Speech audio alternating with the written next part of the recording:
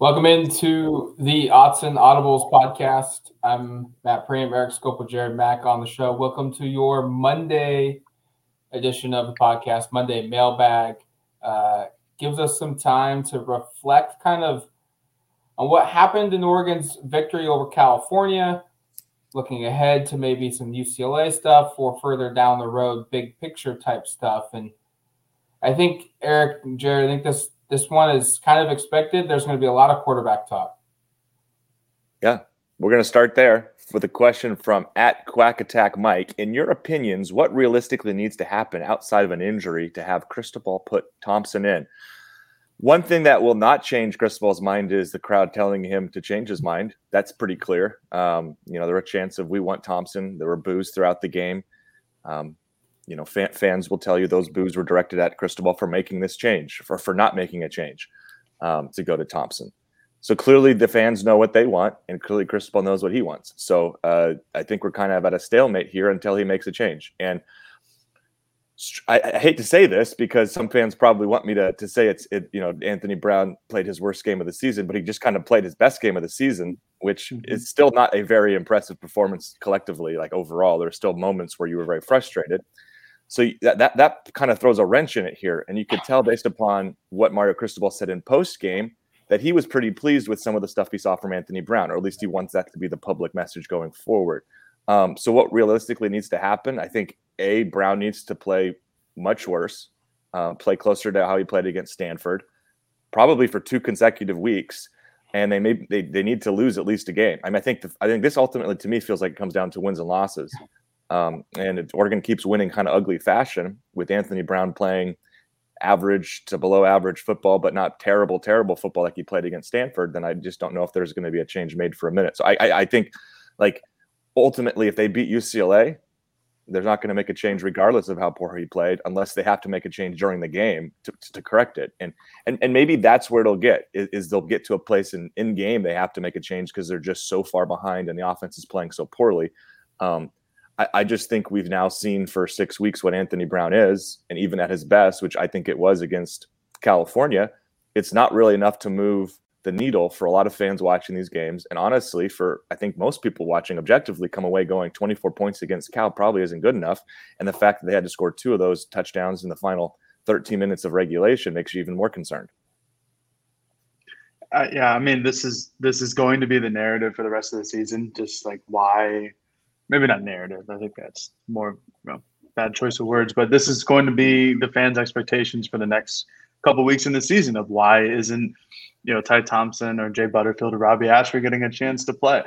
And I think it's very clear at this point that that's all up to Mario Cristobal. And as long as Oregon continues to win, like Eric is saying, I don't think they're going to make a change at quarterback.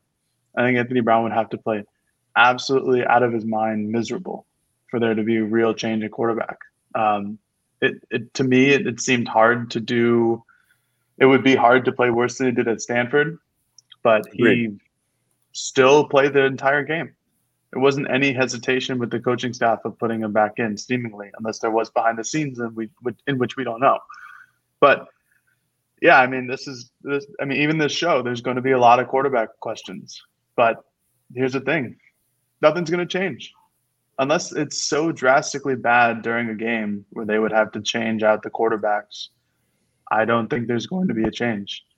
And considering how Brown played against Cal, which I thought he played pretty well, I went through it on my Machinations column, which by the time you're hearing this is already up on duckterritory.com. He played well. He made good throws. And the offense changed for his lack of decision-making. Brown has really struggled in making reads this year, and the whole offense on Friday night was not read-oriented like it normally is. And he performed really well. That's at the end of the day. And then again, there's still a couple plays where you're like, what? Why are we doing it this way? Well, the third quarter was really bad. I think the third quarter was the worst, and that was when the boos were the loudest.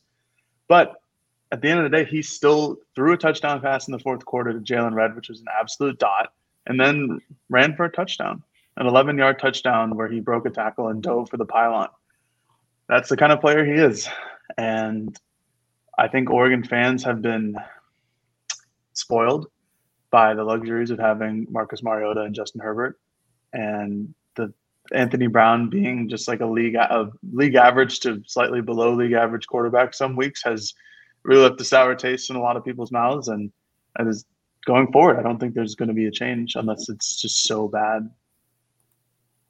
I think if this is more of an indictment of how behind or maybe not ready Ty Thompson or Robbie Ashford or Jay Butterfield are than how perceived or how bad Anthony Brown is as a quarterback. Because I think if one of those three freshmen were in a position where Oregon could continue to win games, because this is a 5-1 team that's ranked in the top 10. Mm-hmm. And they are still probably the most odds-on favorite to win the Pac-12 championship. I think if one of those three freshman quarterbacks were ready enough where the drop-off was zero or very minimal and the ceiling for success was very high to continue this trend of winning games and to continue to be the favorite in the conference championship, a change would have already been made. It would have been made going into the Cal game because Anthony Brown played horrible in that Stanford loss. Mm-hmm. So I think really the only way if fans want a quarterback change, it's going to go against your fandom, and it's okay. Then you're willing to sacrifice the year because to get a quarterback change, Oregon probably needs to lose 2 or 3 more games. So you're now rooting for Oregon to lose just so that a younger quarterback could play when, mind you, it's not automatic it's going to work. I've seen some people throw out look what Caleb Williams did at Oklahoma. Like, Caleb Williams and Oklahoma are running a different system, different coaching, different players than what Oregon is running and what the Oregon's freshmen have. Like, you're comparing apples to oranges there. Like, yeah, they're freshmen, but totally different scenarios, different systems, different coaches, different leagues, different players that they're playing around. It's not the exact same outside of the 2 quarterbacks. And also remind you that Justin Herbert's first road start of the year came against California, and he had an amazing game, but he also lost them the game in overtime when he threw an interception.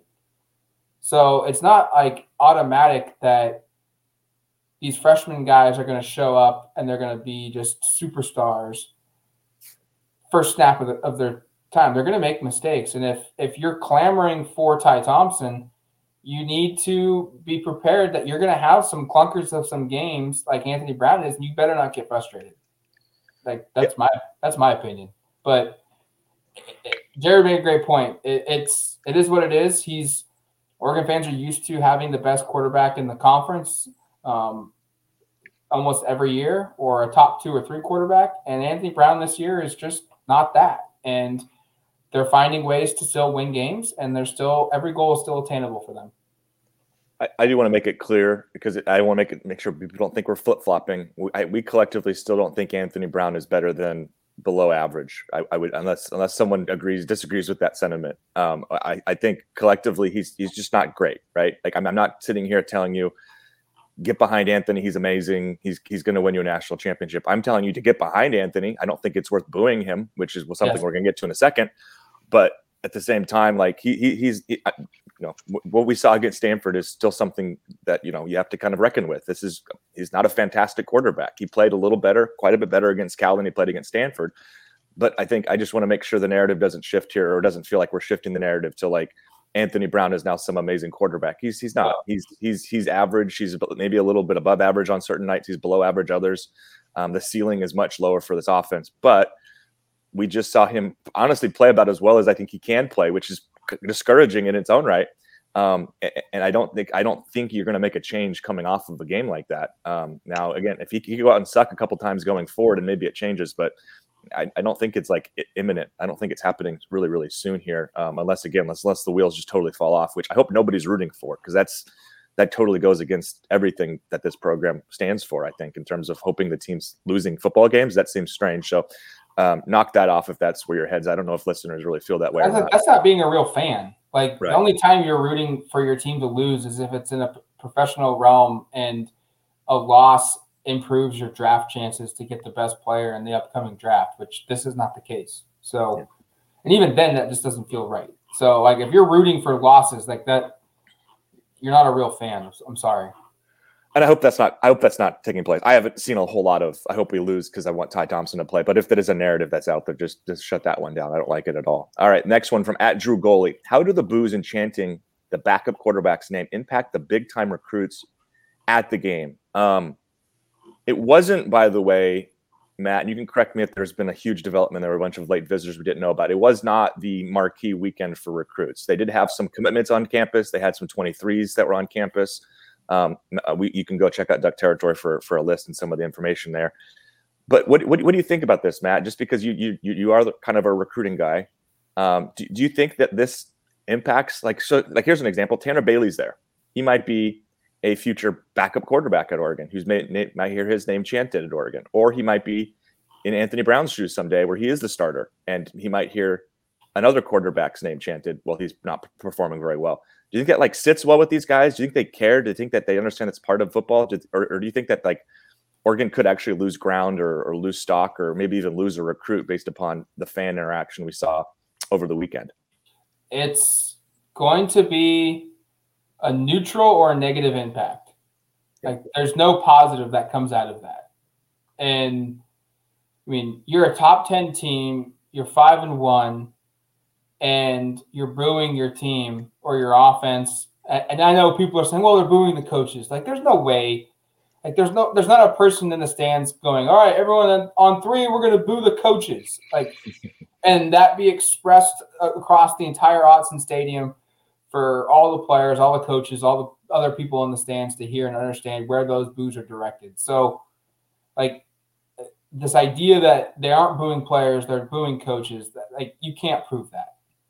And so the reality is it looks like, it feels like Anthony Brown and the offense in particular is being booed. And it's not going to help recruits. And it's certainly going to be something that every other school in the Pac-12 is going to throw in their Rolodex of negative recruiting pitches when they talk about they talk with the recruit about going to their school or going to Oregon.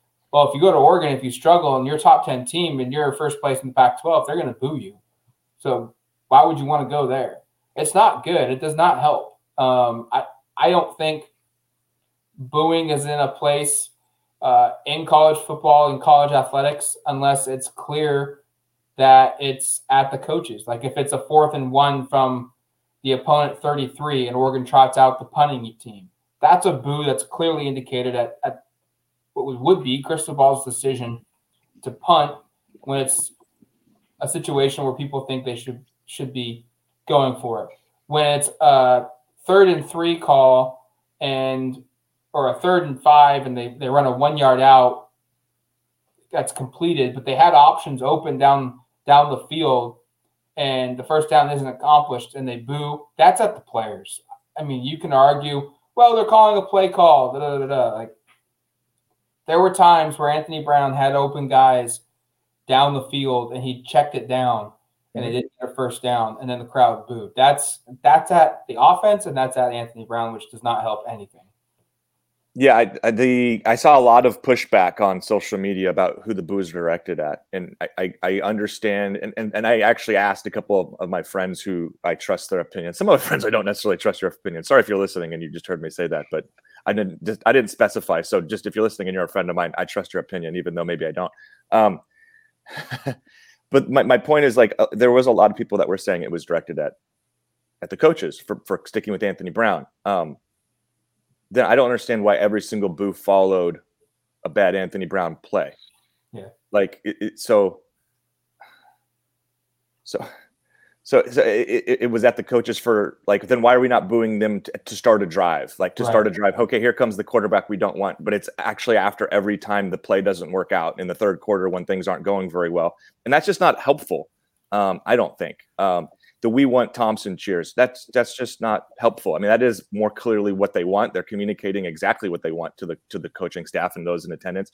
I don't know if that's helpful. I don't know if any of it's helpful, honestly, because ultimately, let's put it this way, how would you as a fan of this team feel that if you boo or you say what you want, the coach actually does exactly what you say? Wouldn't that make you have a little less respectability for Coach Cristobal? If all you have to do is go, hey, get the backup in there, and he goes, all right, let's take the crowd. Let's take a poll on the crowd. It seems like the crowd really wants Ty Thompson. Screw it. They're right. Let's play him.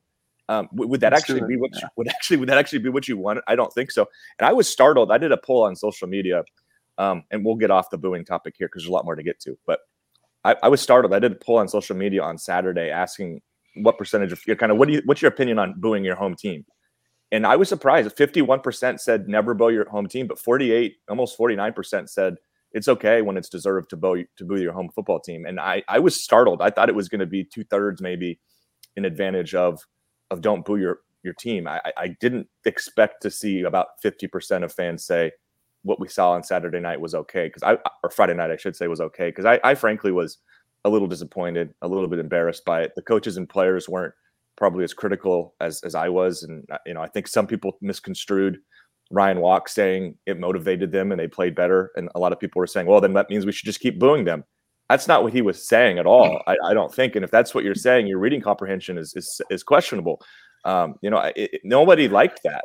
And you can read the quotes around it and tell me you think Ryan Walk liked it. And, read Verone McKinley's quotes where he said it was disappointed and was sort of critical of the fans for not understanding what was going on. Like instead of cherry picking the motivated part, read the whole thing. I don't think any of the players love when they're getting booed by their home crowd in a football game. That's embarrassing for everybody. And I think if you're an Oregon fan and you came away thinking like you helped, sadly, I think you're mistaken. Jared, do you have anything? Just a little bit. I think, I don't know, to me, the We Want Thompson and most of the booing came from the student section. And that's the same student section that was chanting We Want Bama earlier in the year.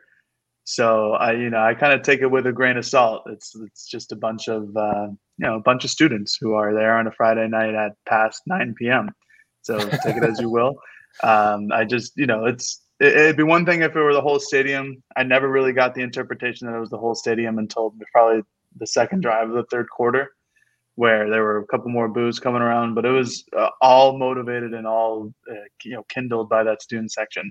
And this isn't me throwing the student section under the bus or anything like that. The student section, I was a part of it not too long ago. It is a very reactionary crowd. So it's people who may or may not know a lot about the team, people who may or may not know a lot about football, and it's just reactionary to the time. And at the time, Anthony Brown was playing poorly, and Oregon's offense was playing poorly. So the boos were probably I don't think they were justified, but I think over the last 2 weeks, especially following the Stanford loss and the no game last week, to kind of see and get rid of some of that negative energy from the Stanford loss, I think it just kind of boiled over. Yeah. And I think that's when the boos were unleashed. I understand the frustrations, and I don't want to diminish that because this is Right. heard, if you listen to our podcast, you understand we were also frustrated with the way Oregon played on Friday. I think anybody who watches this team closely, nobody came away feeling fantastic. I would just say that's maybe fine. I don't know. I'm not going to tell everybody how to handle their life and their business. If you want to keep booing, do it. I just think it's embarrassing. But if you, I would suggest maybe finding other ways of harnessing that frustration and anger, and maybe using that in other ways to support the team other than booing, because I just don't find that to be particularly constructive, even though, again, Ryan Walk said it motivated them, which everybody now thinks means keep booing, which I would say disregard. All right, next one from @TimSteege12. If the offense continues to play inconsistently with no obvious improvements throughout the season, will that start to hurt recruiting at some point? #Odds and Audibles. Before I throw it to you, Matt, it is interesting that every one of these questions ends up being turned back to recruiting.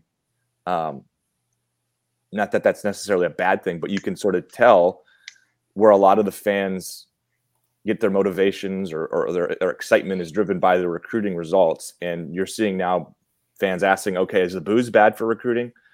Is the offense bad for recruiting? I think those are legitimate questions. I also say, let's also think about what these do in the short term and the immediate too. But yeah, Matt, to the question from Tim, which I think is a valid one. What do you think? The offense being what it is that hurting? I think right now, no. For it to start hurting recruiting, you're going to need to see a string of seasons like this. Like you're not going to see these receivers in 1 year go, hey, that's the program I want to play for. I think they're setting up their players for success. And then in that same recruiting cycle, go, boy, I have my serious doubts about this Oregon offense. It's not good. I don't want to go there.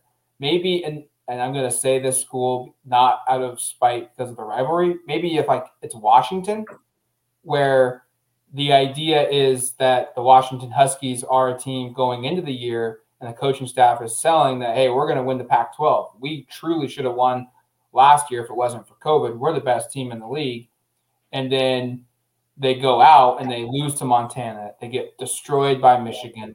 They lose to Oregon State, and they lose now to UCLA, and they're 2-4. And it's difficult to even make a bowl game, and Jimmy Lake could be fighting for his job. Like it maybe in that situation where it's just a colossal just destruction of a program, but Oregon's winning. They're top 10 in the country. They're 5-1. That's not going to hurt recruits. But how it will is if they go and they hover in that 9-3, 10-2, 8-4 type of years, 3 or 4 years in a row. They have quarterback play like they have this season over those 3 or 4 straight seasons. And then at that point, it could be like, boy, I don't know if I should really go to Oregon because the last 2 or 3 years, all they've really done is underperformed and underachieved on the offense side of the football. Their production does not match up with what they're telling me their offense will do. But this year, I mean, there was no problem with the offense putting up numbers last season. There was no problem with the offense putting numbers up in 2019. I think if you're a running back at Oregon, you love Oregon right now. If you're an offensive lineman, you love Oregon right now. So I don't necessarily think recruiting is going to be impacted by the offensive struggles this season. It will have to take a couple of years. I think another point is like who's recruiting against Oregon that's having significantly better offensive production. Like if it's USC, you're like, well, you're still losing football games. If it's Arizona, and I would bring up Arizona just because that's the common school for Tetaroa McMillan, the big time wide receiver commitment that I think everybody's kind of concerned about. You think Arizona's passing attack is really selling him on that's going to be a great place to go? Yeah. I mean, there's just, I mean, and then that's just one specific instance. But like, you know, the other part is like collectively, it's not like the Pac-12 is killing it. And it's not like there's a team that you would point to and go like, uh-oh, that offense is so damn impressive. Oregon is so far behind. We can't compete. And, you know, Coach X can go into any living room and go, look what we're doing right now. You can't do that at Oregon. I just don't think that really exists in the Pac-12 right now. So, like, I think the play on the field for Oregon is probably a net positive, even though the offensive struggles are nobody's excited by. But compared to, like, if you're comparing Oregon and USC or a lot of these other schools that Oregon goes head-to-head with in the Pac-12, and maybe it changes when you go nationally because there are schools obviously having more success. But, like, out west, it's like it's hard for me to think there's a school that can really go, hey, based upon on-field production, we're better than Oregon. You should come here. Yeah, and you know that's just the realistic look at it. I don't think that this season is going to have a negative effect in offensive recruiting. I don't think last season did, and even with Justin Herbert, a lot of people didn't really like Oregon's offense for a lot of the season in 2019. It was slow at points. It didn't utilize Justin Herbert's capabilities. It came on late in the games where Oregon might have been down at one point and they pulled out a victory, which, sounds kind of familiar to this year. And it still hasn't done anything. Oregon's still gone out and got, 2 of the best wide receiver commits of all time in Oregon history in like the class of 2021. And they're playing for the most part this season. Oregon has always shown an ability to play younger players in the last couple of years. Coach Cristobal might want to play the juniors and seniors more, which I understand, but they will give, the younger talent a shot. And just like what Eric was saying, who on the West Coast is really going to, say that they can compete with Oregon on the recruiting trails? I mean, USC has done it for a couple of guys, but over the past couple of years consistently from an overall team perspective or a class perspective, it doesn't come close. And you look at how Arizona State has really recruited wide receivers and running backs, a whole bunch of them. And their offense is good this year. They've played well, but then again, they're still losing to Utah. Yeah. They still have 2 losses on the year. They still haven't played a lot of good competition. And the only good competition that they've played so far this year, they've lost. So that's the thing.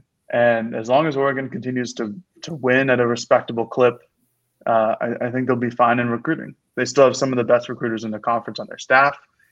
There are still a good group of players or high school players who grew up cheering for Oregon, who grew up watching the Michael James and DeAnthony Thomas years and Marcus Mariota years. And I do think that helps. You look at Seven McGee. He's a kid from New York who grew up watching those guys. And Anthony Thomas, who recently reached out to him, is one of his idols growing up. That's part of the reason he came to Oregon. I don't think the offensive production is going to have any impact on how recruiting is the next year. I just don't think it even matters, even comes close. Next one from @Mr. Massinger. At this point in the season, do you see the defense shifting from the strategy that allows any team to compete 8 to 10 yard passes at will, or will they stay the course since the opponent scoring output is relatively low? #Outs and Audibles. I think we saw in the second half, and this is again where I'm trying to be a little too optimistic here, 2 glass half full kind of guy. I think we saw in the second half there with Kayvon Thibodeau a lot more aggressive coverage, a lot more press coverage, a lot more man-to-man guys on an island coverage than you've seen in other games. And that's because they had a weapon out there who, by the way, according to PFF, this stat was astounding to me, had 11 pressures on 22 passing plays that he was on the field for against Cal. 50% of the time, he was impacting the play. And honestly, it feels like it was more having rewatched it. It was almost every play. I think, and I've been saying this for a while, and I know people will say well, not much has changed. Kayvon Thibodeau has yet to play a full 4 quarters because he's been that's so crazy. It's because of injury, because of suspension, and now we are going into UCLA thinking this could be the first week he can play all 4 quarters.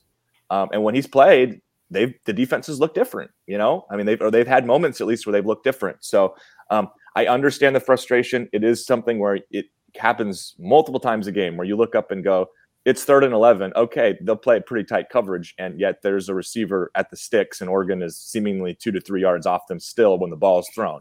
I think I'm trying to stay optimistic it will change. I thought what they looked like in the second half against Cal, though, was what this defense should look like going forward, and that's a defense that is going to pose some problems for opposing offensive lines. I felt really bad for Will Craig for Cal. He got embarrassed a couple of times. One of the plays, which Jared broke down in his machinations, literally, Craig hadn't got his left foot down to start his stance, and Thibodeau was already behind him.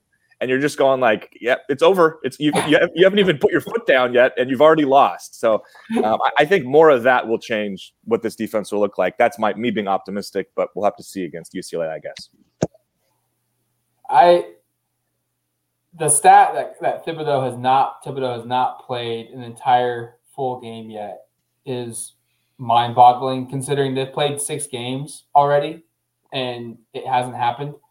And I think that right there, this game in the second half has shown, in the first quarter against Fresno State, has shown why I think, or what this team will eventually become once he can play a full game. Because you're right, like that second half, they pressed a lot more. They had their corners way up on the line, a lot more than we've seen over the course of the season. And I think it's because the pass rush, like you can make a mistake when you press, when you have a pass rush like Kayvon Thibodeau can provide you, because maybe your receiver that you're covering does beat you and maybe gets a step on you, but the quarterback's not going to have a quick enough reaction to go through his progressions and find that receiver that's wide open and then have the time to plant his foot and throw the ball and not be hit. I mean, how many times in that Cal game, guys, did he, like, Thibodeau literally hit the quarterback as the ball was coming off his fingers? It felt probably almost all of those 11 were simultaneous hit and throw at the same time. A lot of them. And that's going to allow your DBs to be more aggressive. It's just like a shot blocker in basketball. You have that guy that can defend the rim. Your guards can be way more aggressive and going for steals. That's what's going to happen with the cornerbacks, I think. We're going to see these DBs be more aggressive because they know they don't have to hold the line as long as they would without a pass rush. Yeah, no, I 100% agree. It was just a night and day difference in defense when Thibodeau was in the game the second half. Charquez Bridges and Michael Wright were really aggressive on the edges. They got beat every once in a while, but that's just going to happen. They're not going to be perfect every time. And Cal has a good passing attack. They're one of the better passing attacks in the conference. Chase Garbers is a 4-year starter. Like, he's very well aware of what to do when it comes to pressure. The issue is that he's not used to having Kayvon Thibodeau being the pressure. And what it also does with Thibodeau on the field is it gives the interior line more of a one-on-one opportunity, because Thibodeau is going to be taking up a double team almost every time if Cal can get out to the side, which they couldn't for a lot of the times. But I thought Brandon Dorlus and Keon Ware-Hudson played really well. Dorlus and they both were able to get pressure on the interior line. Braden Swinson had his moments, but Oregon also sent a lot of pressure off the edge using Jamal Hill or Jeffrey Bassa, who was playing a middle linebacker for the game against Cal. And I think that's going to change as well. I think Oregon and defensive coordinator Tim DeRuyter have kind of found something in terms of sending pressure. And it got to Garbers. It made him rush throws. They did it a lot on 2nd and long or 3rd and long. And I think that's by design. I think they feel good enough about their pass coverage, man-to-man and press coverage, where they can send heat, and if they can get away with it. And if they don't get to the quarterback, they're going to force Garbers to try to make a good throw. And more often than not, he did not make a good throw. And obviously, it's just going to look like the cornerbacks were burnt as soon as Garbers does make a throw. But they played well. At the end of the day, they played well. The defense as a whole played really well. I think what's frustrating is similar to the Stanford game, where Oregon's defense puts the clamps on the offense of their opponent for a couple of drives. Oregon just doesn't score on the other end. So the game remains close, so you don't really see how well the defense is doing. If Oregon were to score on 2/3 of their drives, it could be, a 24-7 game pretty quickly. And then you realize, oh, wow, the defense is actually really holding them down here. So to answer the question in general, I do see a change of philosophy, I think they'll do more man. I think they'll do more press coverage. I think they'll send more pressure, and I think they'll put their trust in their DBs. One note before I get to the fifth one. Jeffrey Bassa actually got the start at will against Cal, and having rewatched it, I would say he probably played twice as many snaps as Keith Brown. I don't know. Keith didn't play a whole lot after, and we don't have to get into all of it. Keith had one of the worst coverage mistakes you could maybe see. It was pretty brutal, and he cost them about 20 yards. And I don't think he played for a while after that. Next one from @ClaytonB_27. How much differently are we talking about this game without the penalties in the red zone? I'm really happy Clayton brought this up because after it's funny when we rewatch games, sometimes I feel better, sometimes I feel worse. Felt way worse after watching Stanford because I was like, oh my gosh, Anthony Brown played 10 times worse than I thought he'd played. Against Cal, rewatching it, I'm like, if you take away these 3 penalties, which Clayton's referring to on the first 2 drives, Oregon's up 7 or 10 more points than they are. The first drive, there is a block in the back penalty on, or I was it a blindside block on Johnny Johnson. That happens simultaneously as Jalen Red's going out of bounds. If that doesn't happen, the ball's at like the 10-yard line, 1st and goal. Then the 3 plays later, and Red is a horse collar too. Right, so maybe penalties offset. It's even further down, even closer. And then 3 plays later, Big Saul is called for a hold, which I think is debatable. Having rewatched it, he like stumbled and fell down and like barely made contact. And the thing with both these plays that's frustrating is neither had any impact on the play itself. These are still first down completions because Brown hits Matavaho, and the pressure would never have gotten to him at all. It wouldn't have even been impactful, and he would have picked up a first down. And then you're looking at maybe another touchdown on that drive. Instead, they settled for a 49-yard field goal. The next drive, which ends up being the Chris Hudson fumble, They get the ball 1st and 10 at the 17-yard line before Micah Pittman's called for a block in the back, and it pushes it, makes it a 1st and 20. Then they have to throw the ball there on 3rd to Hudson on, I think it's 3rd and 14. He makes a huge effort to get there. If that's a 3rd and 7, he probably isn't fighting for yards, or the whole play is playing out differently, where they're not even throwing it there. That drive results in either a field goal or a touchdown. So that's like 7 or 10 more points on those opening 2 drives. And I'm not saying that those points count, because they don't, because Oregon made mistakes and they were self-inflicted. But it is worth noting here, like, I think people wanted to point to Anthony Brown making all the mistakes. You rewatch those first 2 drives, he did nothing to do with why those drives sputtered or failed. Those drives sputtered and failed because of 2 blocking mistakes by wide receivers and a holding call, which I think is pretty egregious against Oregon's right tackle. Yeah, I mean, that was a game, an early motion of that game against Cal, where Anthony Brown didn't do anything and yet was treated as if he was the problem for the offense not scoring touchdowns. And the question is right. If they scored 2 touchdowns on that drive instead of getting just a field goal, we're talking about a team that's winning 14-0 or 14-7, over Cal. And we're looking at it like, well, now maybe Cal can't hang, or they have to alter what they're doing from a play standpoint, offensively and also defensively. They have to maybe account for some other things that they maybe weren't planning on, Oregon doing on the offensive side of the ball, which opens up even more of Oregon's bread and butter type stuff. So I think that's where I got my biggest frustration with people booing and the stuff that we heard post game and during the game about Anthony Brown. Is I think he would, if you gave him true serum, maybe he would just straight up say it too, considering his comments after Stanford. But I think he would be willing to admit and to accept the fact that, hey, if I'm not playing well, I get people being frustrated, not necessarily booing. Sure. That's different line, but people being frustrated with his play. But if you're also not going to acknowledge when he's not at fault or when he does make a play, that's where I got really frustrated, where some of the stuff just wasn't his fault and he was getting dealt the blame for it.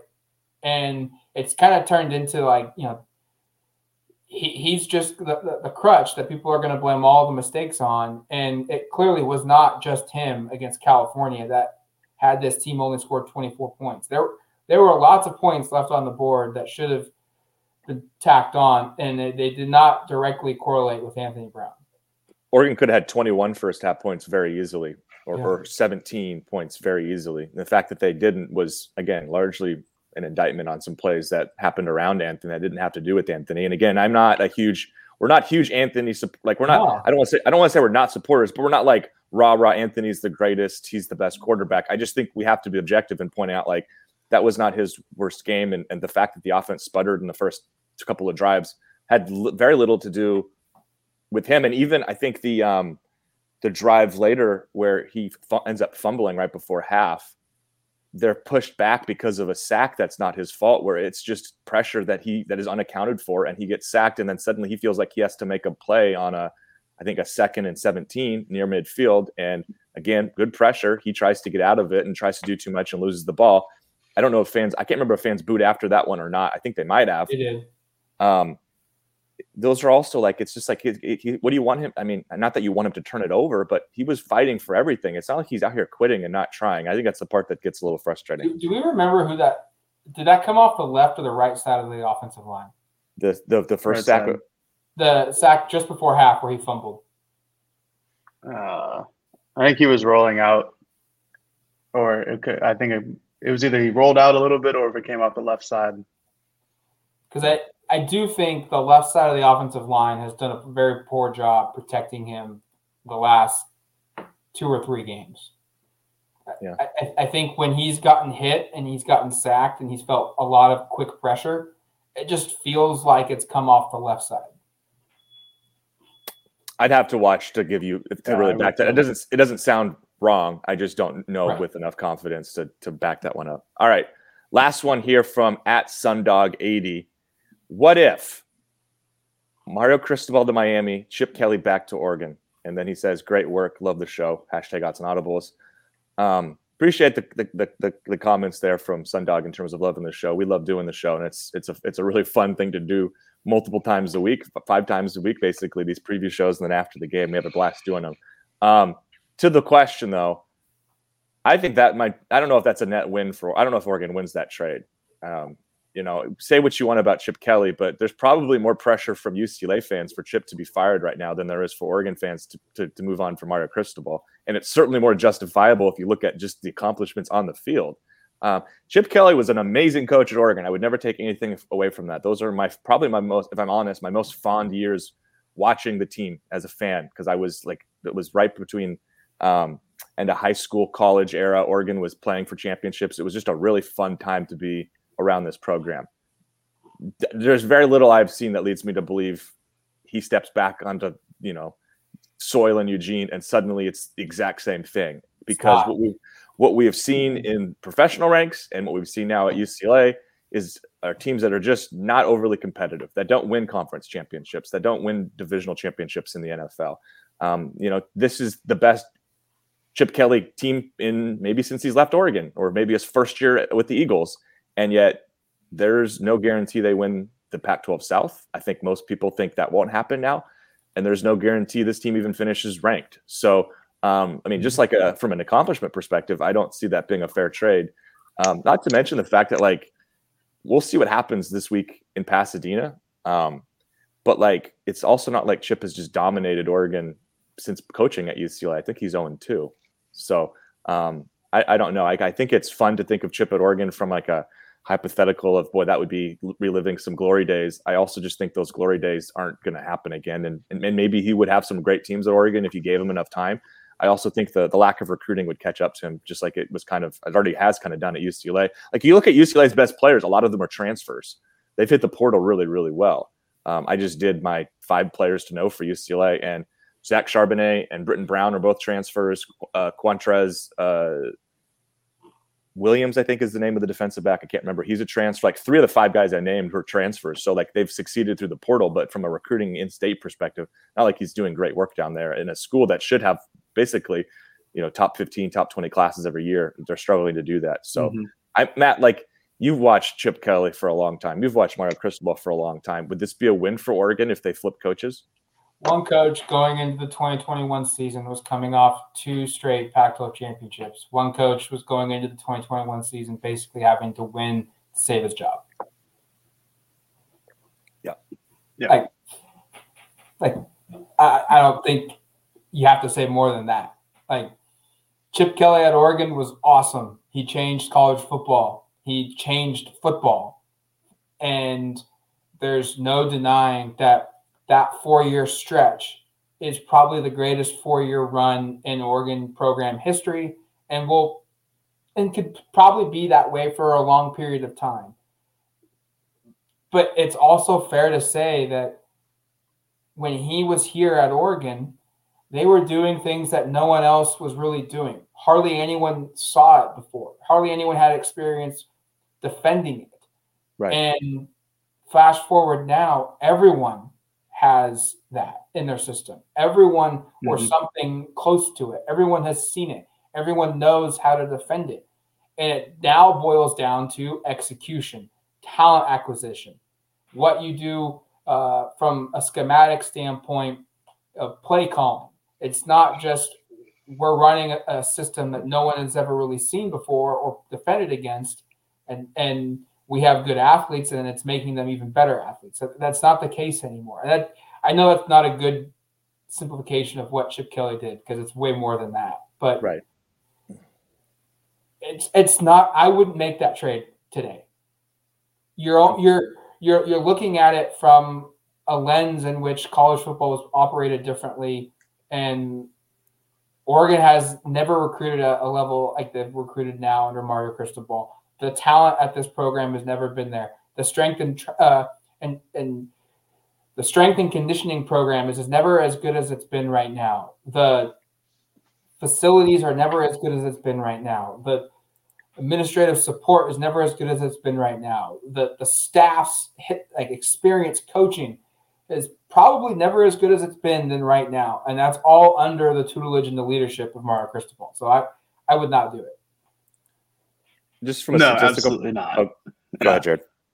Oh, I was just going to say, basically everything that Matt said. I'm glad he brought up the fact that when Oregon was running the spread offense under Chip Kelly, nobody else was doing it. And now seemingly everybody is doing it. I remember before the season, David Shaw for Stanford was very complimentary of Chip Kelly and how his spread offense changed football and changed college football. He said that he was something like a decade before everybody else, which he was.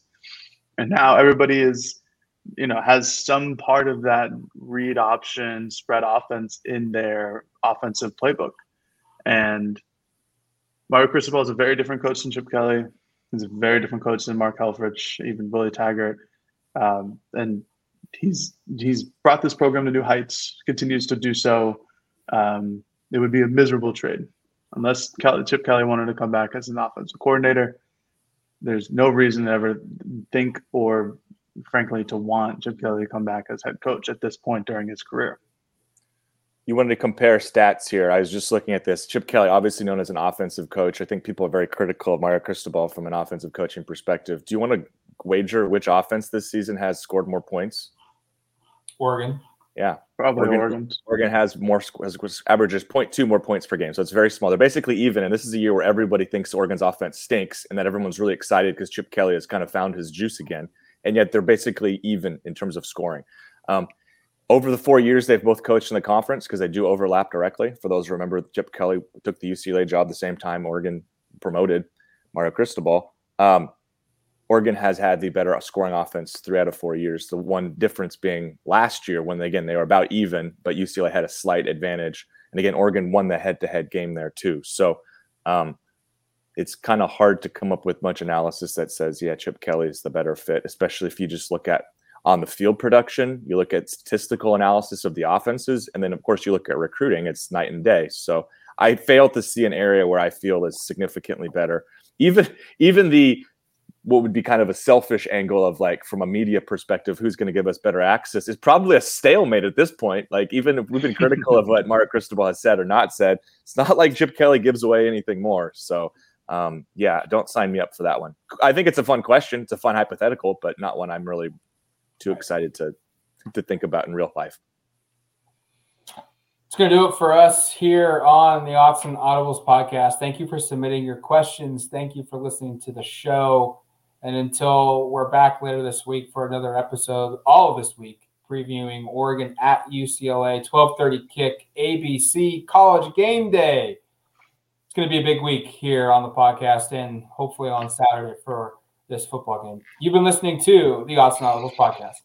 Talk to you, folks. Peace.